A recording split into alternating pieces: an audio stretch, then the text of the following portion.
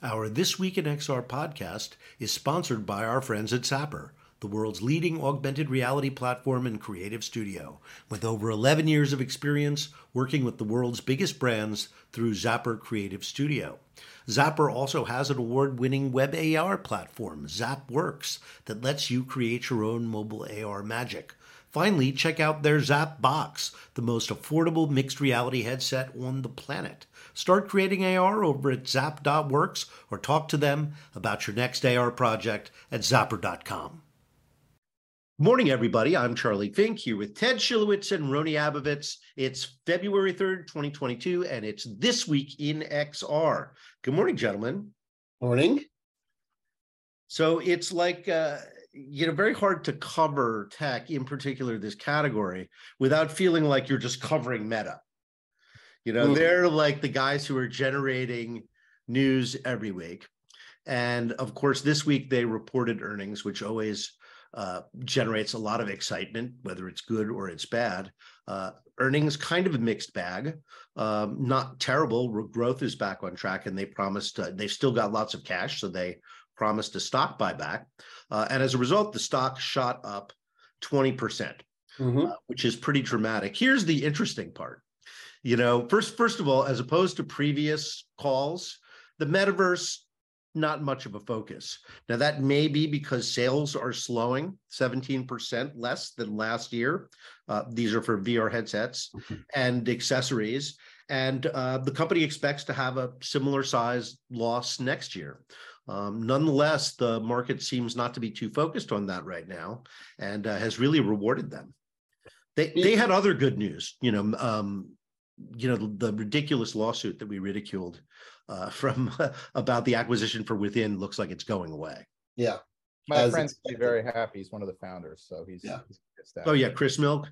Yeah. Well deserved, Chris Milk. That company has been around since 2016. Chris was a pioneer in 3D or 360 video. He founded Within to basically produce and distribute 3D videos, and then 3D videos kind of went away, and he has been scrambling and had to test himself as a real entrepreneur, and has succeeded with turning Supernatural into a monster hit. They made it work, and he deserves the exit and all of that. I'm curious if you guys think that within the halls of Meta, the artist formerly known as Facebook, there were a number of discussions that said maybe we need to focus back on being Facebook again and let the Meta part of it naturally occur, as opposed to sort of trying to artificially force it into people's ecosystem and people's use case. And that somehow seeped out into their delivery of, the age of efficiency, the age of getting back to their knitting. At least that was kind of my read on it, was that this is still an important part of their strategy, but they realized they cannot force things into existence. And maybe it just took enough people talking to the levels at the highest peaks there that said, you guys are just doing this wrong. It's not like that you're doing it all wrong. You're just doing this part of it wrong. I'm just curious if you agree. Ted, here's what I heard. I talked to a number of investor friends this week about it. Yeah. Big institutional investors who, some of them are the kind of people that have like nice holdings in Meta. The thing that they relayed back to me was like Mark Zuckerberg got the memo from Wall Street, and the investor relations communication engine is turned on. Like Mark probably used the word, and others might have used the word efficiency. I don't know, like time. Somebody actually counted an article. So I think you have to be very careful, though. Don't confuse IR and Marcom engine in full swing, which placates Wall Street, with Mark still going to do what he wants to do. He's just going to talk about it less, have much better PR, and no more like tiny little Mark, no legs, walking around, kind of all of that, like the whole communication strategy, all that, like make that better. But they're still going to spend the money, and he's still going all at it. They're just communicating. Right, and I think that's smart. I think word efficiency a lot, and they fired people. And so I think there's like placating the volcano and the Marcom and IR, but is there real functional operational change? Like they did something else this week, which was they cut Echo Arena, which was a big free multiplayer game. I don't know if you're familiar with it. It was sort of simulated it was a zero gravity version of water polo. And very popular and free. It was made by Zero Gravity Games, which they acquired 2 years ago. And, they just cut it loose. They didn't try to turn it into pay. They just cut it loose and said, Zero Gravity, we've got for-profit projects for you. Right. Yeah. So I don't know if you remember, Zuck said it was his favorite game on the Quest. Came from the original Rift. Mm-hmm. Yeah, interesting times. Yeah, they dropped the price of their shitty pro headset. So I'm sure that also, shows that he's, as Roni said last week, I thought this was very insightful, Roni, and several people mentioned it to me. It's just bodies being thrown into the volcano to please the gods of Wall Street. Right. And it's worked. Like, I mean, the sad part is it worked, and Wall Street functionally responded back a week after our discussion about it. And yes, the Wall Street folks are appeased. Yeah. Yeah. Because humans and investors at their heart are humans, right? They have to react to something. If you give them nothing to react to, they'll react negatively. If you give them something to react to that feels like it's heading in the right direction, to your point, regardless of whether it's really heading in the right direction or if it's just a marketing blush on top of that, they're going to react, and they're going to react somewhat positively and move the market. So it's interesting. Yeah. So otherwise in the news, Samsung has a huge event in San Francisco called Unpacked. Yeah. And the sort of featured event at Unpacked was Google and Qualcomm joined them on stage to announce that they're building an AR device together. And what's more, I guess Meta and Google are also involved. So it's generated, I mean, that is a pretty interesting announcement. And they didn't give any other details. No details. That was the thing that was so weird. They're all on stage. It was exciting and frustrating all at the same time. It's like, okay, well, there's a lot of freaking out about Apple. I mean, everyone's freaking out about Apple and what Apple could do to all of them. So they're like, let's all join hands in this like Red Rover come over kind of thing, like we did as kids. And like, if we all hold hands together, Apple can't steamroll us. That's what I heard from that. Yeah. I mean, yeah. I think. So let me just check here to see if we've got Avi ready to come in. Meanwhile, other stories. Oh, well, here's one thing about the Apple headset that I want to bring up. I mean, it's devolving in a way to a Quest 2 like device with a better form factor and more outward facing cameras, right? But this is going to be a fully occluded, what they're calling a mixed reality headset. This is no longer, there's no see-through aspect. It's all pass-through. Do we know that's true? I mean, this is all like such noise. Like, do we really know any of this is true though?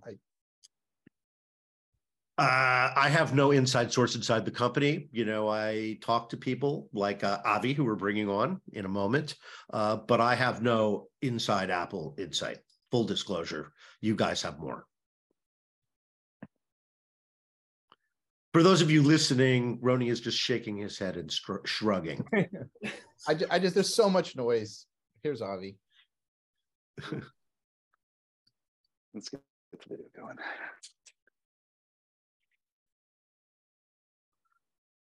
All right. Hey, welcome.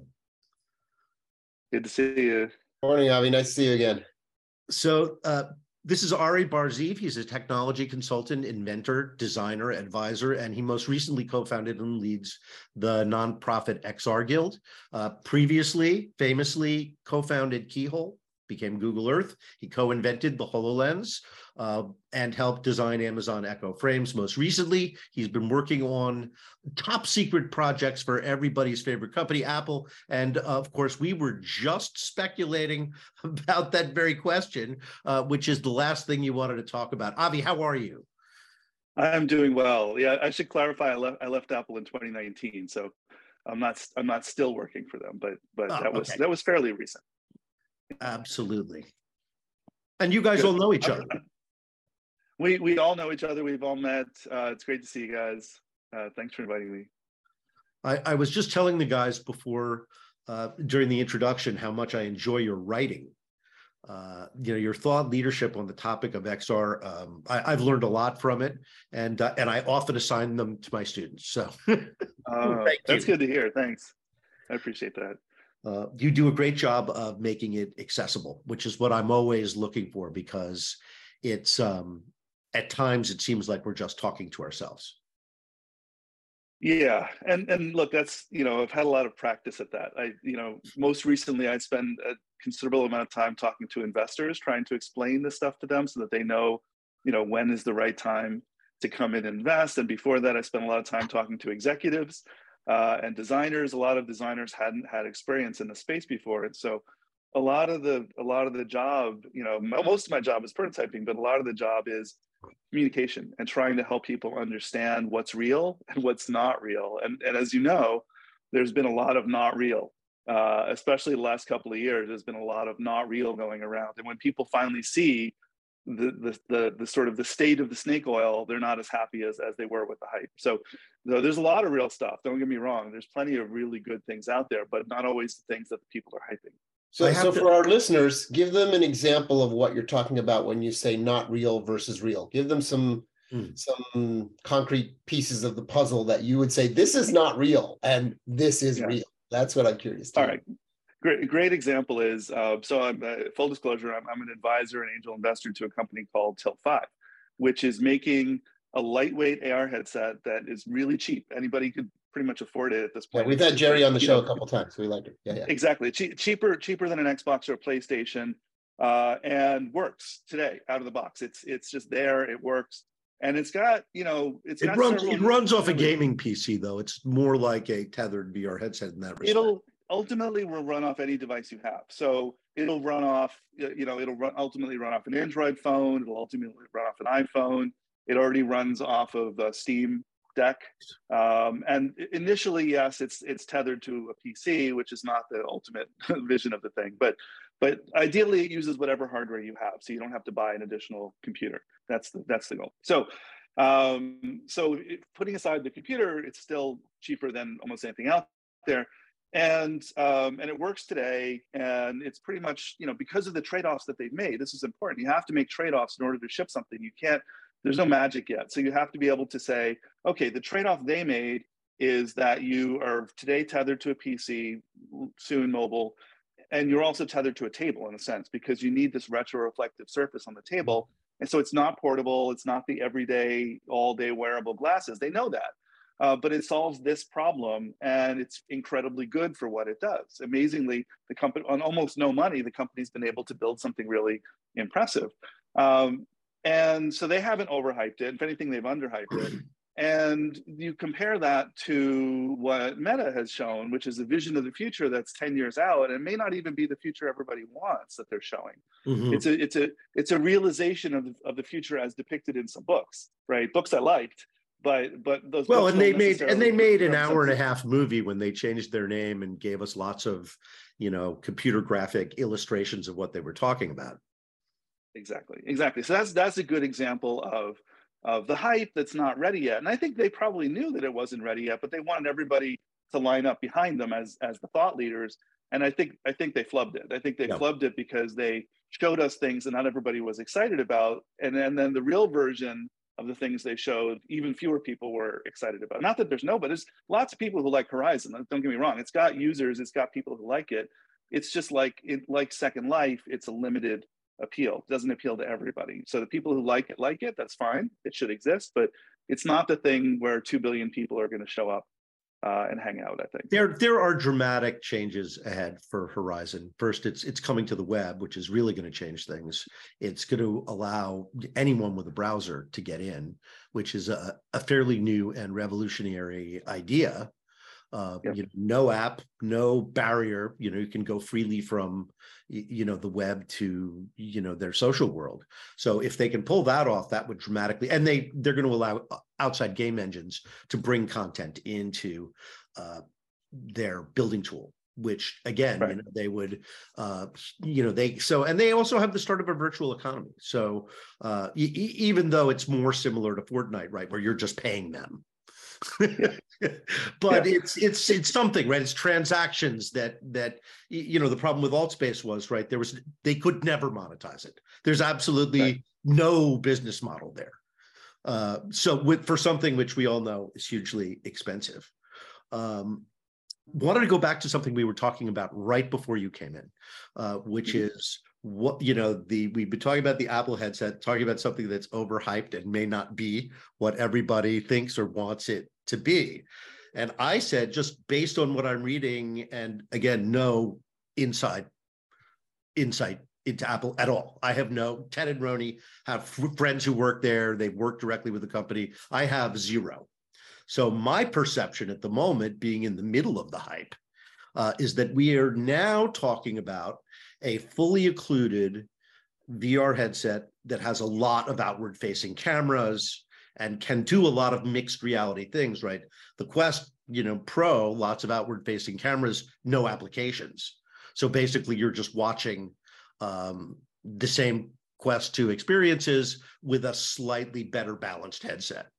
That cost 4 times more. Well, and I think an important thing to note is that the hype is not coming from Apple. The hype is coming from the anti-Apple, from the bizarro world where everybody else wants to talk about this thing that Apple refuses to talk about, to the point of almost insanity, the amount of press that Apple and noise that Apple is making by actively attempting to make no noise. It's sort of fascinating. So Avi, you must have to pick on that. That's the part I can talk about. So I have to say that I am under NDA with Apple. Therefore, I can neither confirm nor deny. It's my official required statement. I can neither confirm nor deny any unannounced products. It's a boring statement, and it's intentionally boring.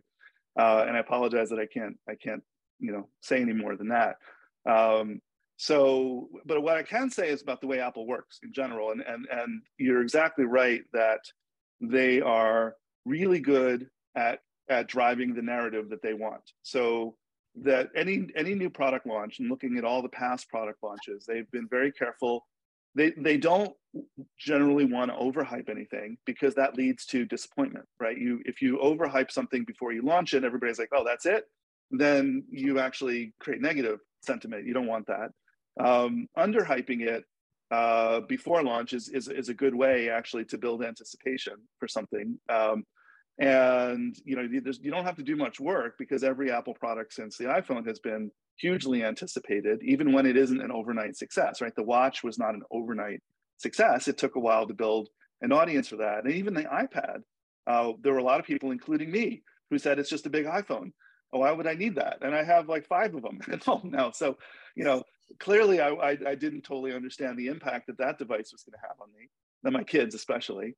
And I think the goal for any new product launch, not specifically about the one you're speculating about, is to be able to come in and put on a great show and have people like it, and have people talk about it, and have people go, I'm not sure why I would use that yet, but I don't know if I need it yet. It's okay. I know I'm not going to say I never need it, but I'm not sure yet.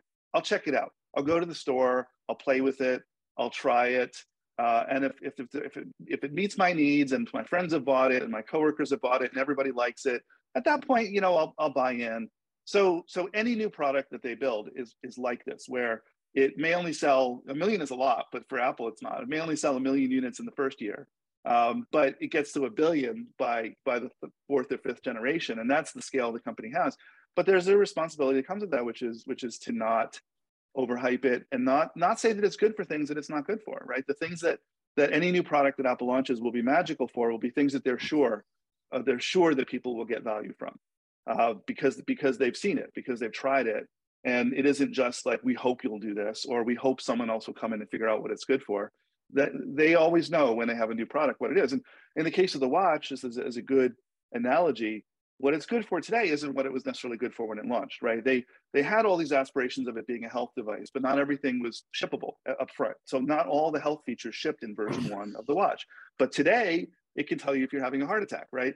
So that kind of a feature might have to wait for the future of the watch, because it's hard. It's hard to do. It may be too expensive or too power hungry or whatever. So, but the watch had really good set of features on day one. They just weren't features that everybody wanted. They were features that people who like to keep up with their with their messages, that always want to know what their messages are, or want to be able to run small apps. They were good for what they did, but they weren't trying to be everything to everybody, right? And I think that's the secret to success in a place like this is don't overpromise, but at the same time deliver something that has real value to people. And I think Apple has consistently, since the Newton, has consistently done that.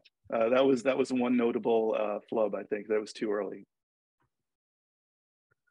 It's there are a couple of other trends that we're tracking. You were at CES, yes, or at least read the coverage? I was not, no. So virtually I was there, yeah. It seems like this year may not be, talk about devices evolving, and you sort of track this history in your own work, right? We started with the audio, smart glasses, and they were lacking a display, and even later iterations of them, more elegant iterations, Bose frames, the Ray-Ban Stories from Meta, they started to have a better form factor, but they're missing a display.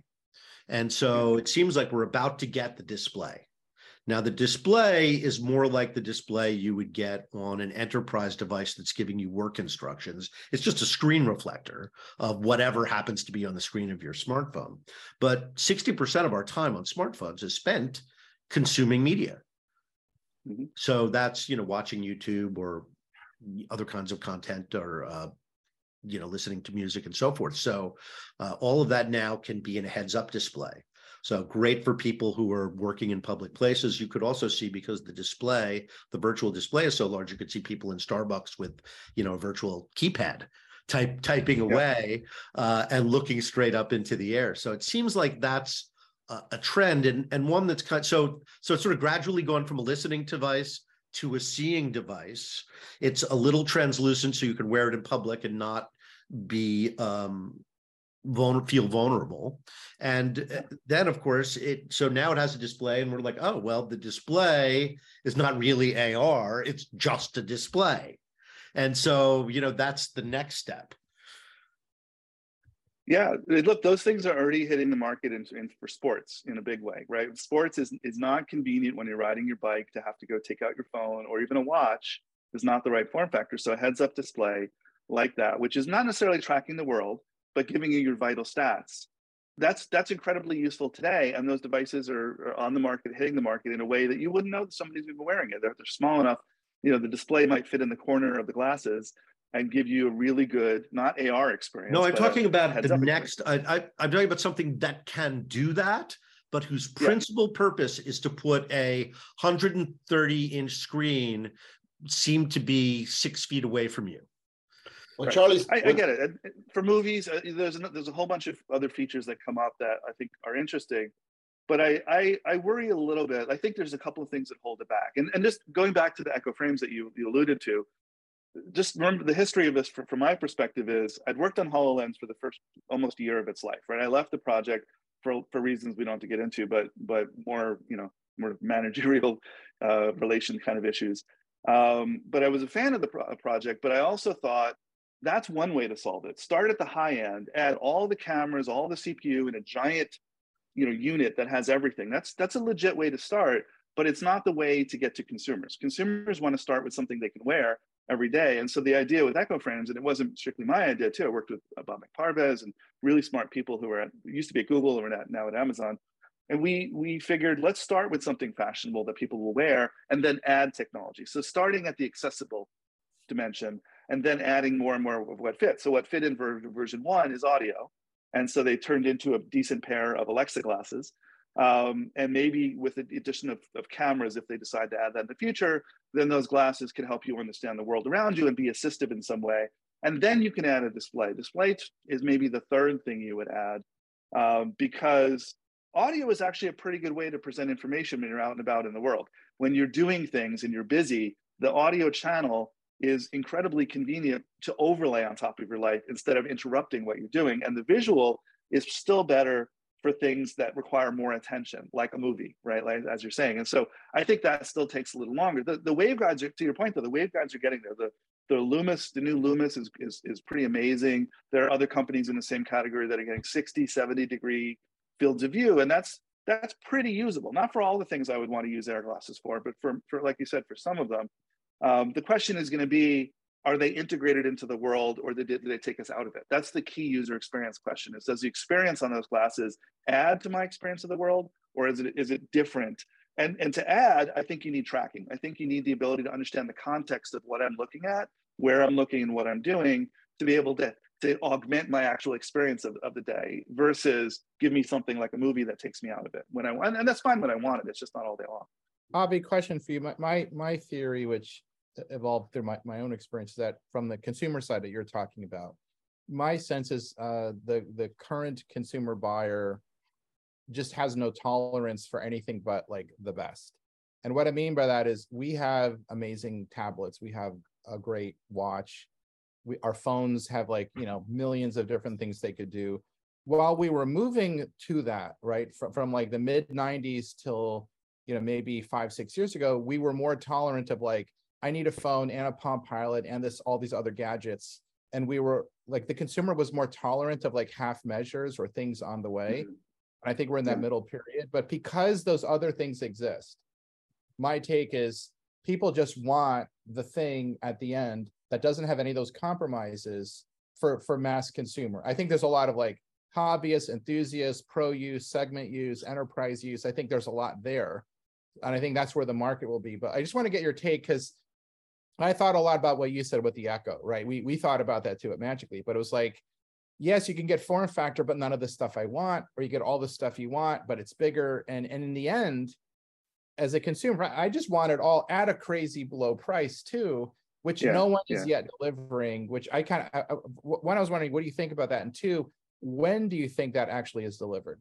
When do you think we finally get that holy grail synthesis device that unlocks, let's say, 1 billion users? Well, all right. Starting with that one, and you know, this is the most common cop out in the industry is 5 to 10 years. If you ever hear anybody say 5 to 10 years, it means they don't know. And the answer is I don't know. And the reason why I would actually guess 5 years legitimately is because a lot of the technologies we need exist, but they're not efficient. They're not power efficient to go into a pair of glasses yet, as you I'm sure well know, having built these. The key is really not even the size, it's the heat. The key problem that we have to solve is all of these algorithms take GPU or CPU, they all produce heat. That was the reason for putting something on your waist, is because you can put a bigger heat sink or a fan that you can't fit on the head. And there's no surface area on the glasses to dissipate the heat, right? It's very hard. Unless, you know, I'm hoping Metamaterials comes up with some clear lens that can dissipate heat away from your face. That would be magic. But heat is a huge problem. So on a phone, you can spend about 10 to 12 watts comfortably before you burn yourself and run out of batteries. But on a pair of glasses, you're talking 1 watt to 1/10 of a watt or lower to run all day long. So we need massive improvements in the silicon process to get down to really low, you know, sizes, nanometer less, you know, sizes. And we need new algorithms that can run in silicon that maybe they're prototyped on a CPU or a GPU today, but in the future need to run in an ASIC and then dedicated SoC in order to keep the power down to the microwatts. So we're just not there yet. That's going to take at least 5 years, because you could look at the evolution of the mouse and say, well, these were once wired and then they had huge batteries and lasted a day. And now this battery, AAA battery in this thing lasts 6 months, right? So we will get there with the low power versions of everything, but people, that's the saddest thing right now, is people are putting the R&D into the wrong things. If you're gonna, you know, when I talk to companies, I'm like, put your R&D into low power solutions. That's where everybody's gonna need those. It's not even about the field of view right now. But the other thing I will say, the other thing that's holding back all day wearable glasses is actually the user experience, the input specifically, not just the output. And so just like the smartphone reigns supreme, it's very hard to dislodge the smartphone because of how good it is, right? To your initial point, it's any new AR application has to be asked in the context of, why wouldn't I just do this on a smartphone? Isn't it better to just do it on a smartphone because there's billions of them out there and I can just launch a piece of software and don't have to sell hardware? That's easier, way simpler. So any good AR application has to answer that question, why is this better than a smartphone? And the same for any input device, it has to answer the question, why is this better than a mouse? Because the mouse is stuck around for 30, 40 years because it's so easy. My hand rests on the desk, I don't get tired using the mouse, it's precise, it has all sorts of really good qualities to it, but it's not very portable. It doesn't work when I'm standing in line at Disney World, you know, for a ride. I'm not going to bring my mouse with me. So we need something that is an acceptable gestural type interface that works everywhere. And the one that I'm most in love with, that I think is the most magical, is a combination of eye tracking and gestures. So this is something I've been advocating. The first HoloLens was supposed to have eye tracking. It did for a while. They cut it. It wasn't good enough. The second one had it, but it's still quite, at least that implementation is not good enough for what I'm talking about. But what you really want ultimately is AR glasses that can understand what you're trying to do and help you, and give you a way of inputting text or other control data that you need in a really intuitive and socially acceptable way. So the Minority Report, hands in the air going like this, no, not going to happen, because it's tiring. We're not going to be standing there going like this all the time. But something where I just have to like rub my fingers together or tap, whatever, to me, that plus eye tracking is one of the most magical things that you can experience. And I think what we're really questing for now is, what is that next great user experience? The interface, the input, and to some degree the output. No one's yet demonstrated that working in a way that everybody falls in love with and displaces the most. But I think that'll happen within the next 5 years, maybe even sooner.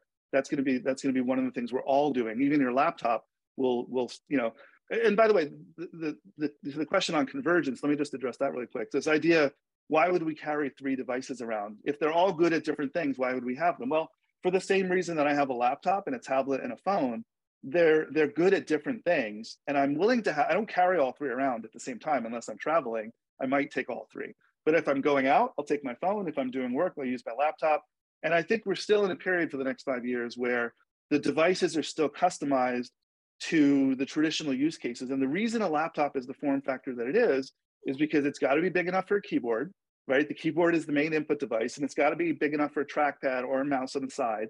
Those are the main input devices, and the screen has got to be big enough. If you took away those requirements, didn't have a keyboard, didn't have a trackpad, didn't need a screen, a laptop could be much smaller. And the mobile devices are also driven very much by their size and the form factor. Are they big enough so that my fat fingers can hit the different keys without making mistakes, right? One of the most important innovations on the smartphone was capacitive touch, because the resistive touch that we started with was not good enough, wasn't terrible, but it wasn't good enough.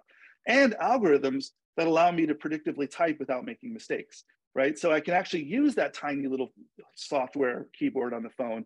Without those things, the phone would not have been as successful as it was, right? Those are really enabling technologies. AR needs the same kinds of solutions of, how do I input text? How do I control my system? How do I talk to people in an intuitive way? Those are the problems getting solved right now. AR needs AI. It does. And one of the things I like to say is that AR is the best interface to AI. Everybody's enamored right now of textual interfaces and typing to AI, but that's not the way it's going to end up. It's going to end up like the holodeck, right? We're going to be talking to the computer and telling it what we want. And it'll go even better than that, because the holodeck would have been incredibly cumbersome in real life to have to build everything by describing it. No, I don't want to have to literally say, put this chair here, put that table there, put this actor here. I want to be able to be a director. I want to be a movie level director and just give a script and a high level direction to things. And the rest of it is just figured out. And if I don't like it, I tell it what to change. We're almost there. We're a couple of years away from having AI understand our intentions well enough.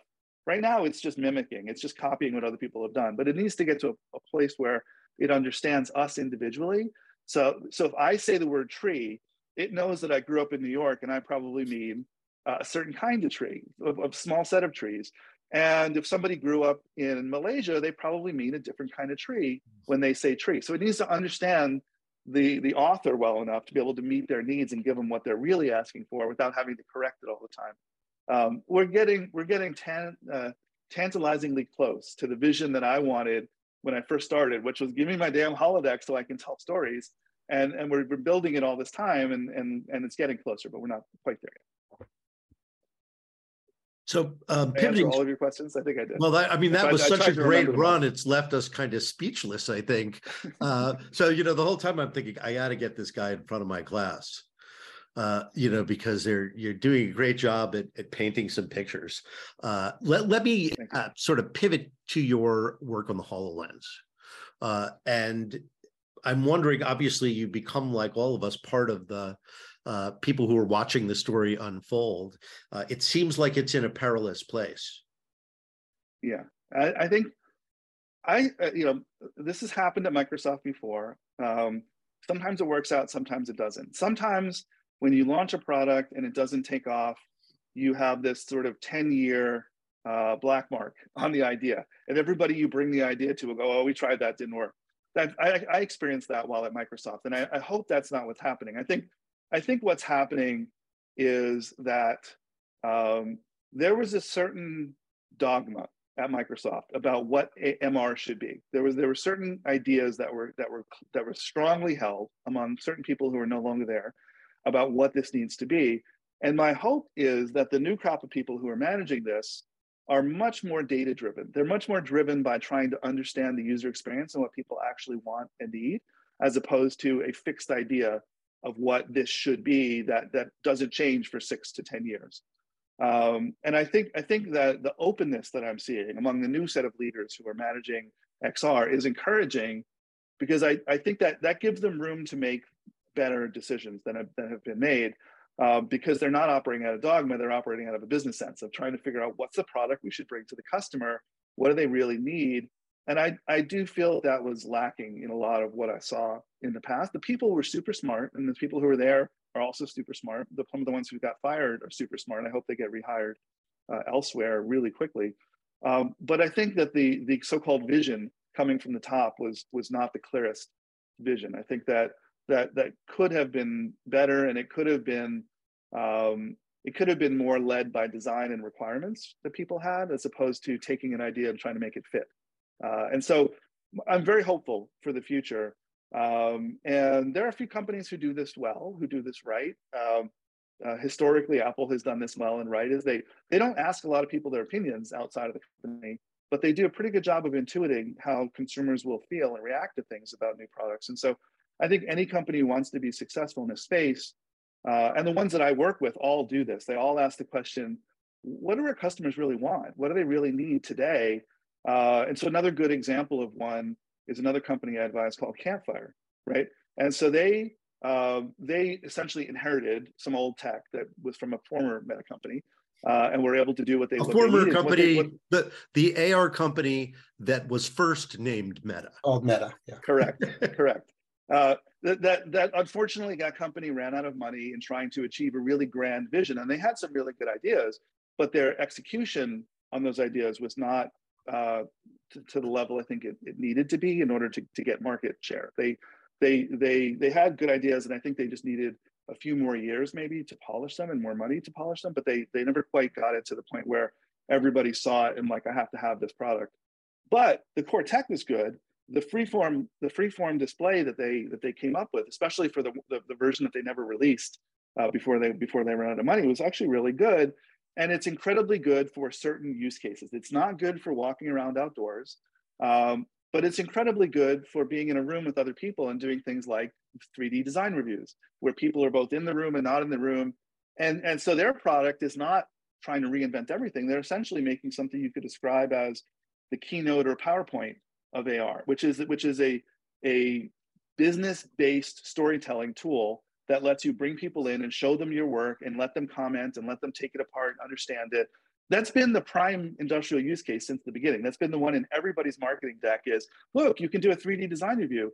Well, what was always frustrating is the way they depicted the 3D design review was, I hand Roni an object, Roni hands me back the object, we turn it over, looks good, I guess we're done. But that's not what a real design review is. A real design review is blow it up, look inside, look at the cost of the components, inspect one little part of it and decide, is that the right part? Who's responsible? Somebody needs to change this part because it's interfering with this other part. Real work has to happen in this space.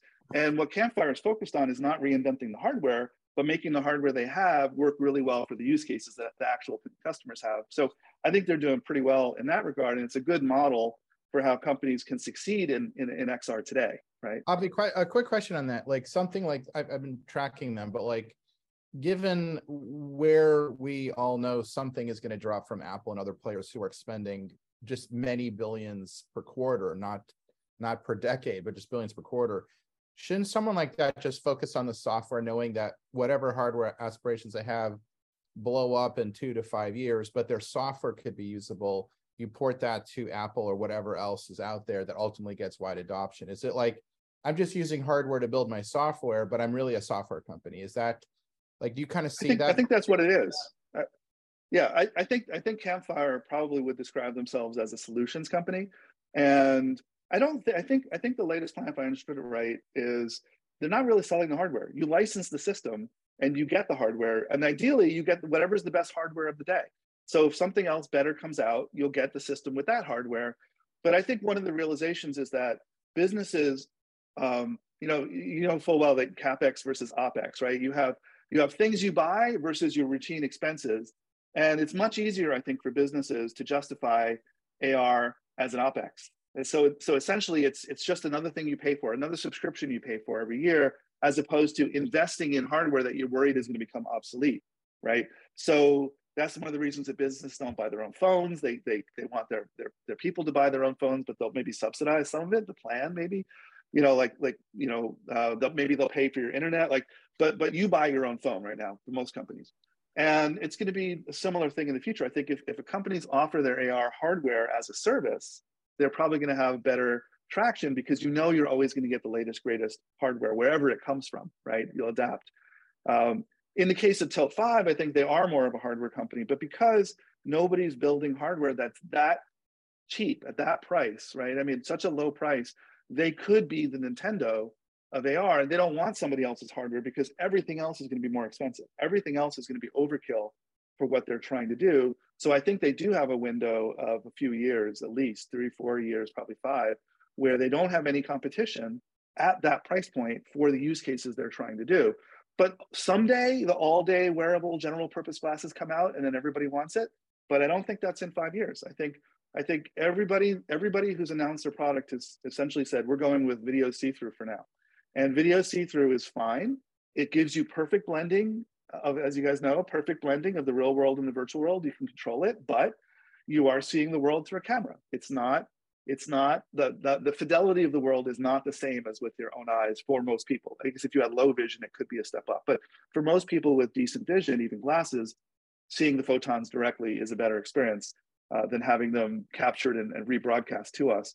You lose focal ability, you lose dynamic range, you lose all sorts of things, but it gives you the best blending that you could possibly have for AR. So that kind of a device is a great way to prototype the future of AR that we want. I just wouldn't necessarily wear one on a Muni in San Francisco.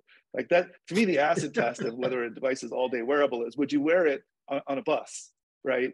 With all the different risks. And with the video see-through, the risk is lower. But I've personally seen people's iPhones get ripped out of their hands at the stop on the station. So I don't think I'd be wearing one of those things if it costed, any money at all. I would not have it out in public, probably for most uses. So that part of it's still a ways away. But this year is a great year for video pass-through AR, and people are finally getting the thing that I've been trying to articulate for years now, which is it's not AR versus VR. It's a spectrum. And some applications live better at the reality end of the spectrum, and some applications live better at the virtuality end of the spectrum. But it's really cool to be able to go back and forth. I just have this philosophy of let's not all live in VR because the world needs help. We need to fix the world. So I don't want to escape it. I want to spend my time in the world and try to make it better. But that's a whole other topic. We'll have to have you back and talk about that because I think we've used up all our time.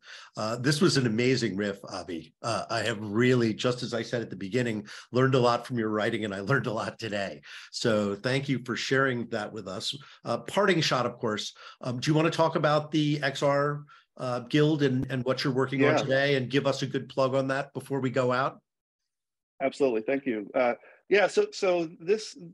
What I learned, 30 years in the business and the last 15 years or so inside big companies, especially, is that most people in big companies or working in XR, the metaverse in general, most people want to do good.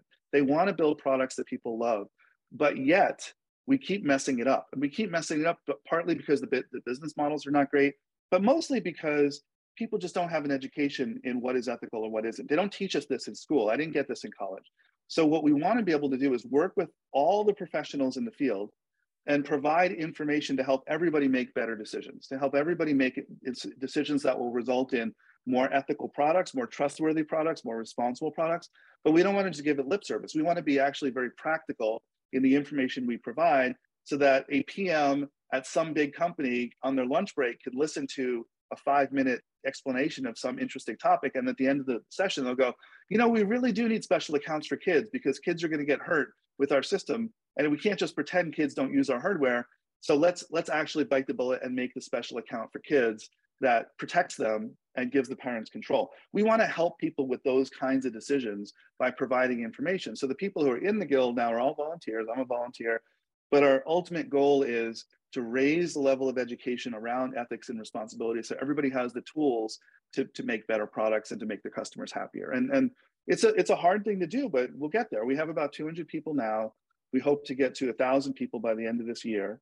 And we're trying to raise money. We do donations. We're trying to get some grants. The biggest thing holding us back, honestly, is just bandwidth. There's a number of people who are working on this and trying to create the communications needed by everybody. It takes time, it takes money, and that's what we're in the process of trying to remedy now by raising money and adding people to the org. So people who are interested in joining this can just hit you up on the socials. Where should they go? The first place to go is xrguild.org. So we have a website. We'll probably make a new version of the website soon, but the old one's pretty good. And it tells you about our Discord. It tells you how to become a member. There's places to donate. I would start there. If people want to follow me, because I do talk about it, I'm off Twitter now, but I'm on LinkedIn still.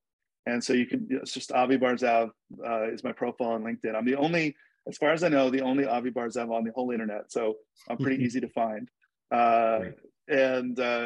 So follow me there, follow the XR Guild. We'll let you know what we're doing. And hopefully soon we'll be releasing more videos and more helpers for people to be able to learn and grow in their own career development. Great. Well, that's all the show we have today. Thank you, everybody, for listening. We will see you next week, and have a great weekend. Bye. Thank you.